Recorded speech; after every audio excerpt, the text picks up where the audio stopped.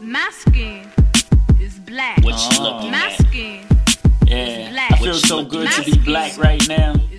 What you look- Welcome to episode 97 of the Black in Fashion podcast. I am your host, Lenice Collier.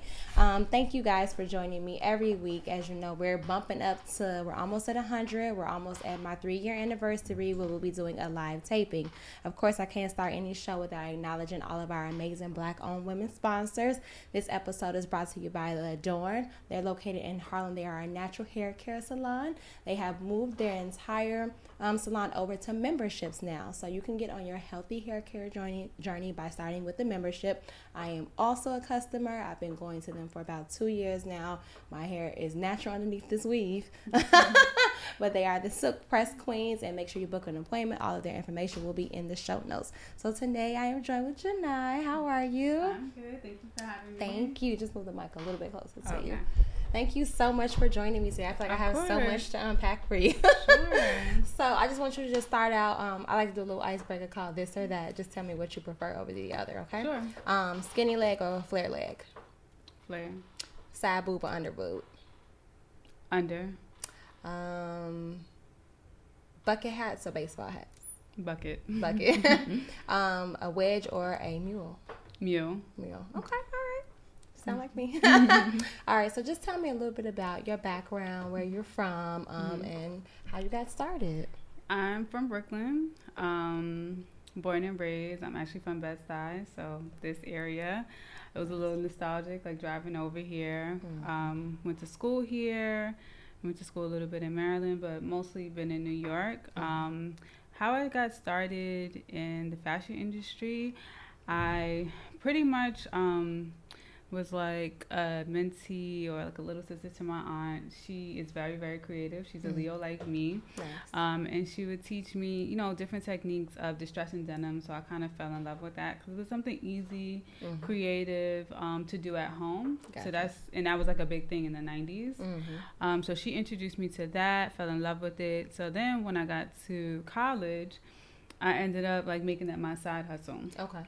So I would essentially like distress denim, repurpose denim, do all types of crazy things with denim when I was in college. And it was fun for me, but I kind of always knew I wanted to do like a cut and sew collection. Okay. So I took a step back from that when I went to law school. And then about 2 years ago, I got back into it, started taking some classes, started learning like different, I don't do everything myself for my brand, but I wanted to learn about fabrication. I wanted to learn about pattern making. I wanted to learn about sketching. So I spent pretty much the whole pandemic and even like 10 months before the pandemic taking classes and learning things about that. So I know how to direct people and how to like really facilitate things like the logistics or whatever have you. So yeah, from there I launched, took a step out on faith. It took me quite a while. What was to your launch. actual launch? August 15th, 2020. Oh, last year. Yeah, last year. Okay. So All right. Perfect. pretty much like a year ago. That's funny because I think I must have saw your launch right when you did it. Yeah. Yeah. I think so because I had just released a bag collection. Oh, you did? Yeah, I released a bag collection, and in my collection I had 2 denim bags. Oh, really? And the young lady that was my influencer at the time that she was shooting, she sent it and she was like, girl, look, it was the corset, and it had 3 colors, and the bag had the same colors in it. Oh, And she nice. was just like, I want to shoot this with this bag. Oh, And I'm okay. like, okay, by the top I'll reimburse you. And then I sent her the bag, and then she shot it with that bag. Oh, nice. I thought that was nice. But yeah, I feel like you came out of nowhere and you just like Thank you. blossomed, and I love it. I love to see it. I work with a lot of different designers, so just seeing, I was just like, this is the way you do it. But I feel like you got the education side of it first, opposed to like just jumping in head first. Yeah. So on average, what would you say your development process looks like when you're doing a collection? Like, do you go through a couple sample rounds before you actually get to that final one? How long would you, I guess, advise a designer to start in advance before they're about to launch? Like just for good? Yeah, like how long they should be started. Like every time you redo a season, how much time do you give yourself in between? Oh, between seasons? So I'll break that up. So like between when I first launched, I mean, I did like a lot of research, just figuring things out. So that process for me took like almost a year.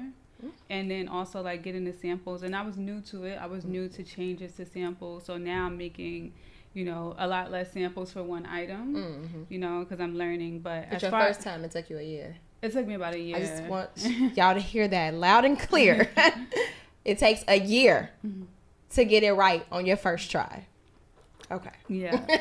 So it took me about a year to launch those pieces. I was very scared of pre-order. As a, being a customer, I hate pre-order, but it's a little different when you running the business. So for that took me about a year. And I'll be honest, like even today, I'm still getting used to like the different collections and keeping up with the seasons. Like that's probably the most challenging as far as like production. But one thing that's a little bit comforting is watching other people that do really well is that it's not the same as it was 20 years ago. Absolutely. When the way that people release their fall pretty much in June, their fall winter in June, it's a little different in the fast fashion space. And I don't think that my brand is fast fashion, but it's a little different. It's like it's pretty much in between. I feel like you're contemporary. Yeah, definitely contemporary. So it's like I have that flexibility a little bit because people are traveling, so you're not really tied to releasing that fall collection in June like you were 20 years ago. So I'm adjusting to like the balance between that. Gotcha. And still making sure that I have things in season available for people. But I would say to launch a new collection fully and to have it readily available too, because that's a whole different thing. Right. It takes about like 2 to 3 months. Yeah. I feel like I've stressed that so much to my clients. Yeah. And it just sometimes it don't come across, and like for us the development process takes 6 months. Okay. And then the production process can take 1 to 3 depending on your budget, depending on if the fabrics are available, and we doing everything. You do everything domestically too, right? Yeah, we doing everything domestically, like in the garment district. Some stuff is done in house, but I feel like I get a lot of pushback from new designers that they're always just like, this is taking too long, and I'm just like, if you only knew the amount of work that goes into like pattern making and just construction and samples and stuff like that, I'm just like, I wish that more people would invest in education like you did to like really further them along in the process, because I think that they would understand it a lot better if they were seeking the educational piece, or even like you said, you was doing stuff yourself and learning like those technical skills so that you can delegate out. I say something about a French team, nobody knows what the hell I'm talking about. Like, and if you're like rushing, that is it just doesn't work in your favor. Like for me, I say 2 to 3 months because it could be like, I don't know, for like sketching comes a little bit easier now for me because I've sketched so much for like the last 2 years. So I have stuff like, okay, I'll pull these 3 pieces. Maybe these 3 are new, but these 3 I already sketched before. I already have the idea for it. So that's why that could be a little bit fast. But if not, then that could take time to really make sure you're putting out stuff that you really like, not just putting out, anything just because. Right. And then the pattern making and the samples take time. You have to get it right. And then also, I feel like the fabrication changes. They say you're supposed to pick your fabrics first, which is true for the base, but sometimes you may want to like twist things up. You know what I mean? Like offer more. And then you gotta wait for the fabric to come in. I don't know like any good fabric that doesn't take at least 3 weeks time. So that's just, your patterns could be sitting there, but you gotta wait for what you want. Absolutely. I think you're absolutely right. I feel like they needed to hear from you. Someone that's, doing it, been in it, understands it, opposed to like, I don't know, like I feel like a lot of the designers are, like you said, they're rushing and then like push it through, and like fabrics are like such an important thing, and even making sure it even like, especially with denim too. I just like making sure the right shade. Like this, it took me, I didn't get this denim for like 4 weeks before I made this jumpsuit. Like, and then I put it, and I did like the whole like pre-order thing and stuff like that. But it takes like a long time. And I've been in the business for a while, and it just seems like it takes a long time. Do you think that just having domestic production is better with the quality, since it's way more hands-on?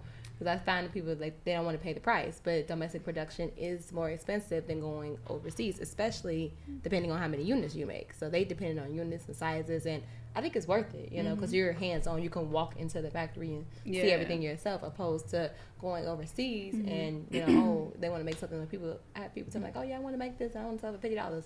I'm like, where? Here? New York? You want to make it in New York? You want to sell it for $50? Never going to happen. So I would say it's a huge advantage to having domestic production, because like you said, you can walk in, you can see what's going on. And to be honest with you, I've spoke to people that do their production overseas, and you think, oh, I'm going overseas to China, they do this, like this is their thing, like this is gonna be so phenomenal, and they make there's always, you have to leave some room for error, because there's always going to be something that needs to be adjusted, and sometimes it could be on you, sometimes it could be on production, but it's just so valuable to be able to be there, to stop in every 2-3 days to see what's going on. Like I've had things mess up that I can still sell, right? You know, but it's just like, and it could have been like an error on my part, like I wasn't as thorough as I could have been on my cut ticket or whatever have you. And you know, you can still sell it, and you know, things like you still have those advantages, but it's like at least you can be ahead of it, rather than receiving a box of something that's just like, you know, not what you wanted. And also I know that like with international production, people have problems with sizing always, so you can't really get a TOP on that, because the shipping charges are going to be so high, and the quality, like, terrible. I'll be honest, I get my fabric from overseas, yeah, but the production of something from overseas is totally different, because like all the small details that you may have on your item, they're going to miss it. If you have boning somewhere, they might miss it. Yeah. So many different things. Yeah, I mean, sure. And a lot of people, I feel like that they compare to they'll compare it to like Balmain or something, and it's like they have a whole factory, in-house factory in Italy. It's not like they're just sitting it to, you know, they have like a whole, like, you know, like a whole building probably of their own production. So you compare it to like these like, you know, and but look at the price points on those things. Like they're being handcrafted. Like they're not using, like, in fast fashion, it's machine work. Like you do, like, it's one person that's doing the side seams, it's a different person that's doing like the crotch seams, so like different boys. Like when you get in something domestic, that one person that's in the factory is working on everything. It's one person cutting, it's one person sewing, and then somebody else is pressing and steaming and doing like hand work. When you first started, like when you did your first production, did you do everything by yourself? Did you hire like an assistant or an intern or anything like that? No, I didn't, because one thing, like with all business ventures, I always like to be like to know everything, like from all the steps, from A to Z. I like to do everything myself initially, and then have people come in. But at least if I started with someone, then maybe I wouldn't have caught everything or seen every mistake firsthand. But no, I didn't, because I will say I'm really good with logistics. I guess it comes from being a professional and different things like that, like juggling a whole bunch of things. It was like a learning experience for me too, so that's why I wanted to do everything. It wasn't like I was just, you know, but I didn't have the luxury of. So how is it being like I want to call you like a serial entrepreneur? I feel like, because like you're a lawyer, you're a designer, you're an MBA agent too. So how is it like? And you're recently married too. How is it like juggling? That's a lot. It's like you have it all. How is it like juggling all of that? It's hard, but what I will say is I have like amazing help in all different aspects. Like with my firm, I have staff. You know, I've had my firm now 4 years, so I have my staff. I'm there every day, and it's just time management, I would say. And then now I have staff at Broken Land, people that are helping me out daily. So I feel like it's just time management, and just trying to stay on top of things as much as possible. And things are always gonna come up. But yeah, just time management. And how's the I NBA am thing? Tired. Yeah, I was like, how's the NBA? That's new. Just started talking to players this year, so hopefully you'll be hearing something about that soon. But that's amazing. I also recently took the NFL agents test on my birthday. Oh, yeah, you're a Leo, right? That was interesting. Never did anything educational on my birthday before, but first time for everything. Gotcha. And hoping that went well. Well, that's nice. So what did you do for your birthday? You just did that? Like literally just education, no fun? Oh, no. I had a party. It was a surprise party. I turned 30, so I knew that my husband was going to do something. Nice. I just didn't know what. I was really happy to see all my family and friends there. It was like a party, but then it also had like a burlesque show. Oh, nice. And then there was this mind reader there. It was weird. Kind of like a magician / mind reader, but he was a lot of fun too. Nice. That's what's we had a good time.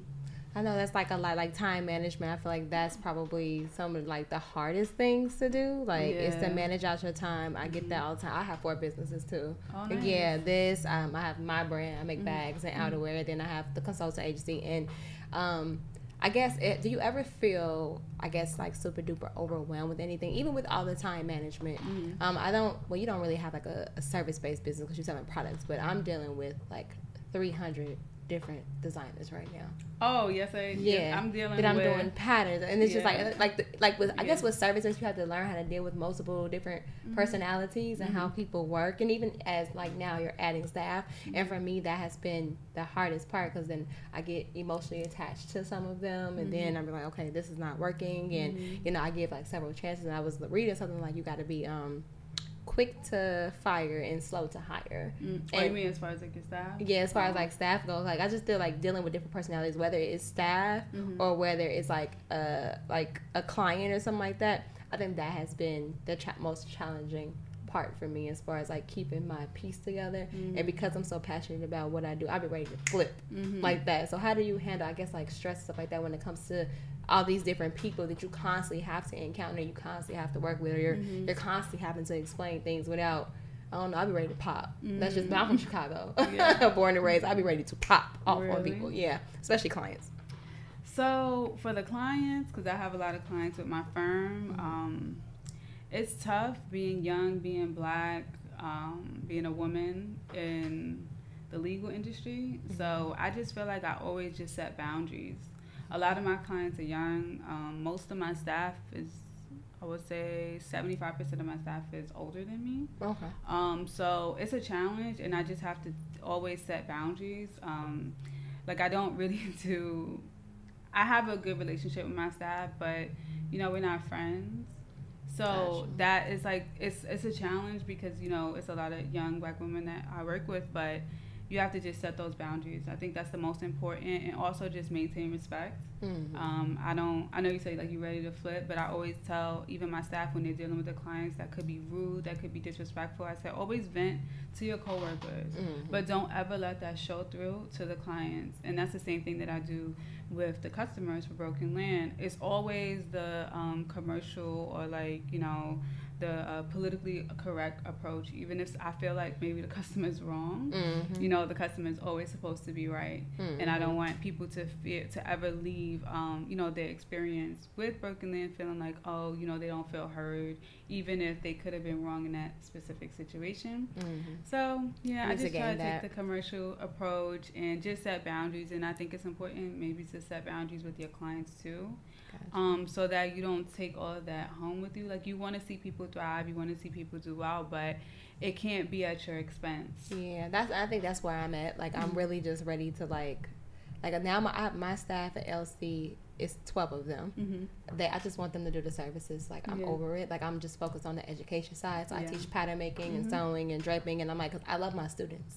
My students never give me problems. And I teach merchandise management. I teach tech pack development. Like I teach it all, and I love this because I love people who want to learn. But like, is those people, they're trying to rush and they act crazy, and sometimes I just want to be like, I got time today. And I know I shouldn't have that approach, and I'm trying my best. So that's why I'm trying to like step away from it so that I won't go that way. And I'm just, and I like talking to other entrepreneurs that are working and in that space. I'm just like, how are you handling this? Because for me, it's also still, I would say relatively new. I've only had a commercial space in the staff for a year. It's only been a year for me. And that full-time entrepreneurship role, I've been in like for a year and a half. We were in my house first, and then we moved to a space. And I'm literally about to drive myself crazy. Like I just like, okay. And you gotta take some self-care days too.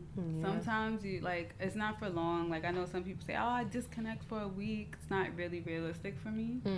But getting that facial every month, going to get a massage every month, just going out for drinks and not really talking about work, that helps.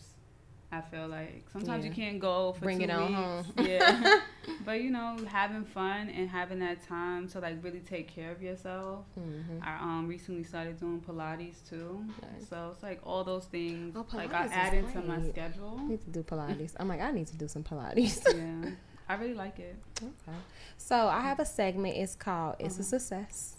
or it's a disaster. Is it a success or disaster? Yeah, it's a success or it's a disaster. Okay. Basically, I want you to tell me about a time in your business where something went completely, I guess, bad. Like, it went to shit, and something you learned from the experience that, like, actually you incorporated in your business, or you decided not to do anymore from that. And this segment is actually brought to you by Style by B. Do you find that even with the very best of intentions, you usually just end up dressing safe or boring? You want to get excited about life and try something new, but just end up in the same old, same old. Let her help you get started. She'll take your stress out of getting dressed for you, no matter what you're doing. So, Janiyah, you just want to tell me about something that was terrible, but then it turned out a success.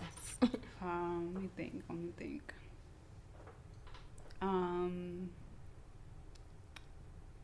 Maybe a production one. Production one? Yeah.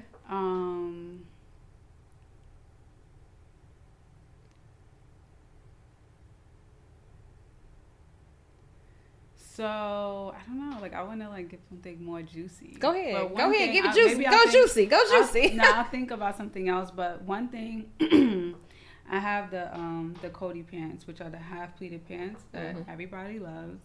And when I one thing that I wanted to do in the beginning is kind of set myself apart by doing hardware on the clothing, something that people could see, but it's not so flashy.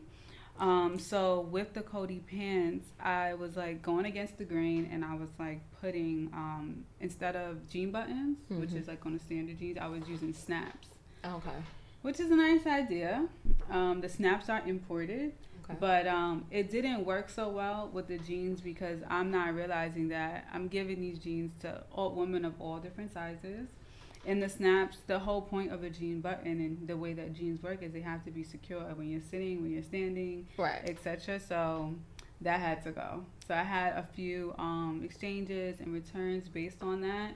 And it kind of it kind of stung a little bit because because it's a custom snap, right. And I thought that I was making it more appealing to the customer, and I think that it does look really nice, but in the grand scheme of things, it doesn't really work. So that was one of the things where I learned when you're gonna go against the grain for something, you have to be sure that you are replacing it with something that is equally as secure. And you're not just doing something for cosmetic purposes. It has to serve the same purpose.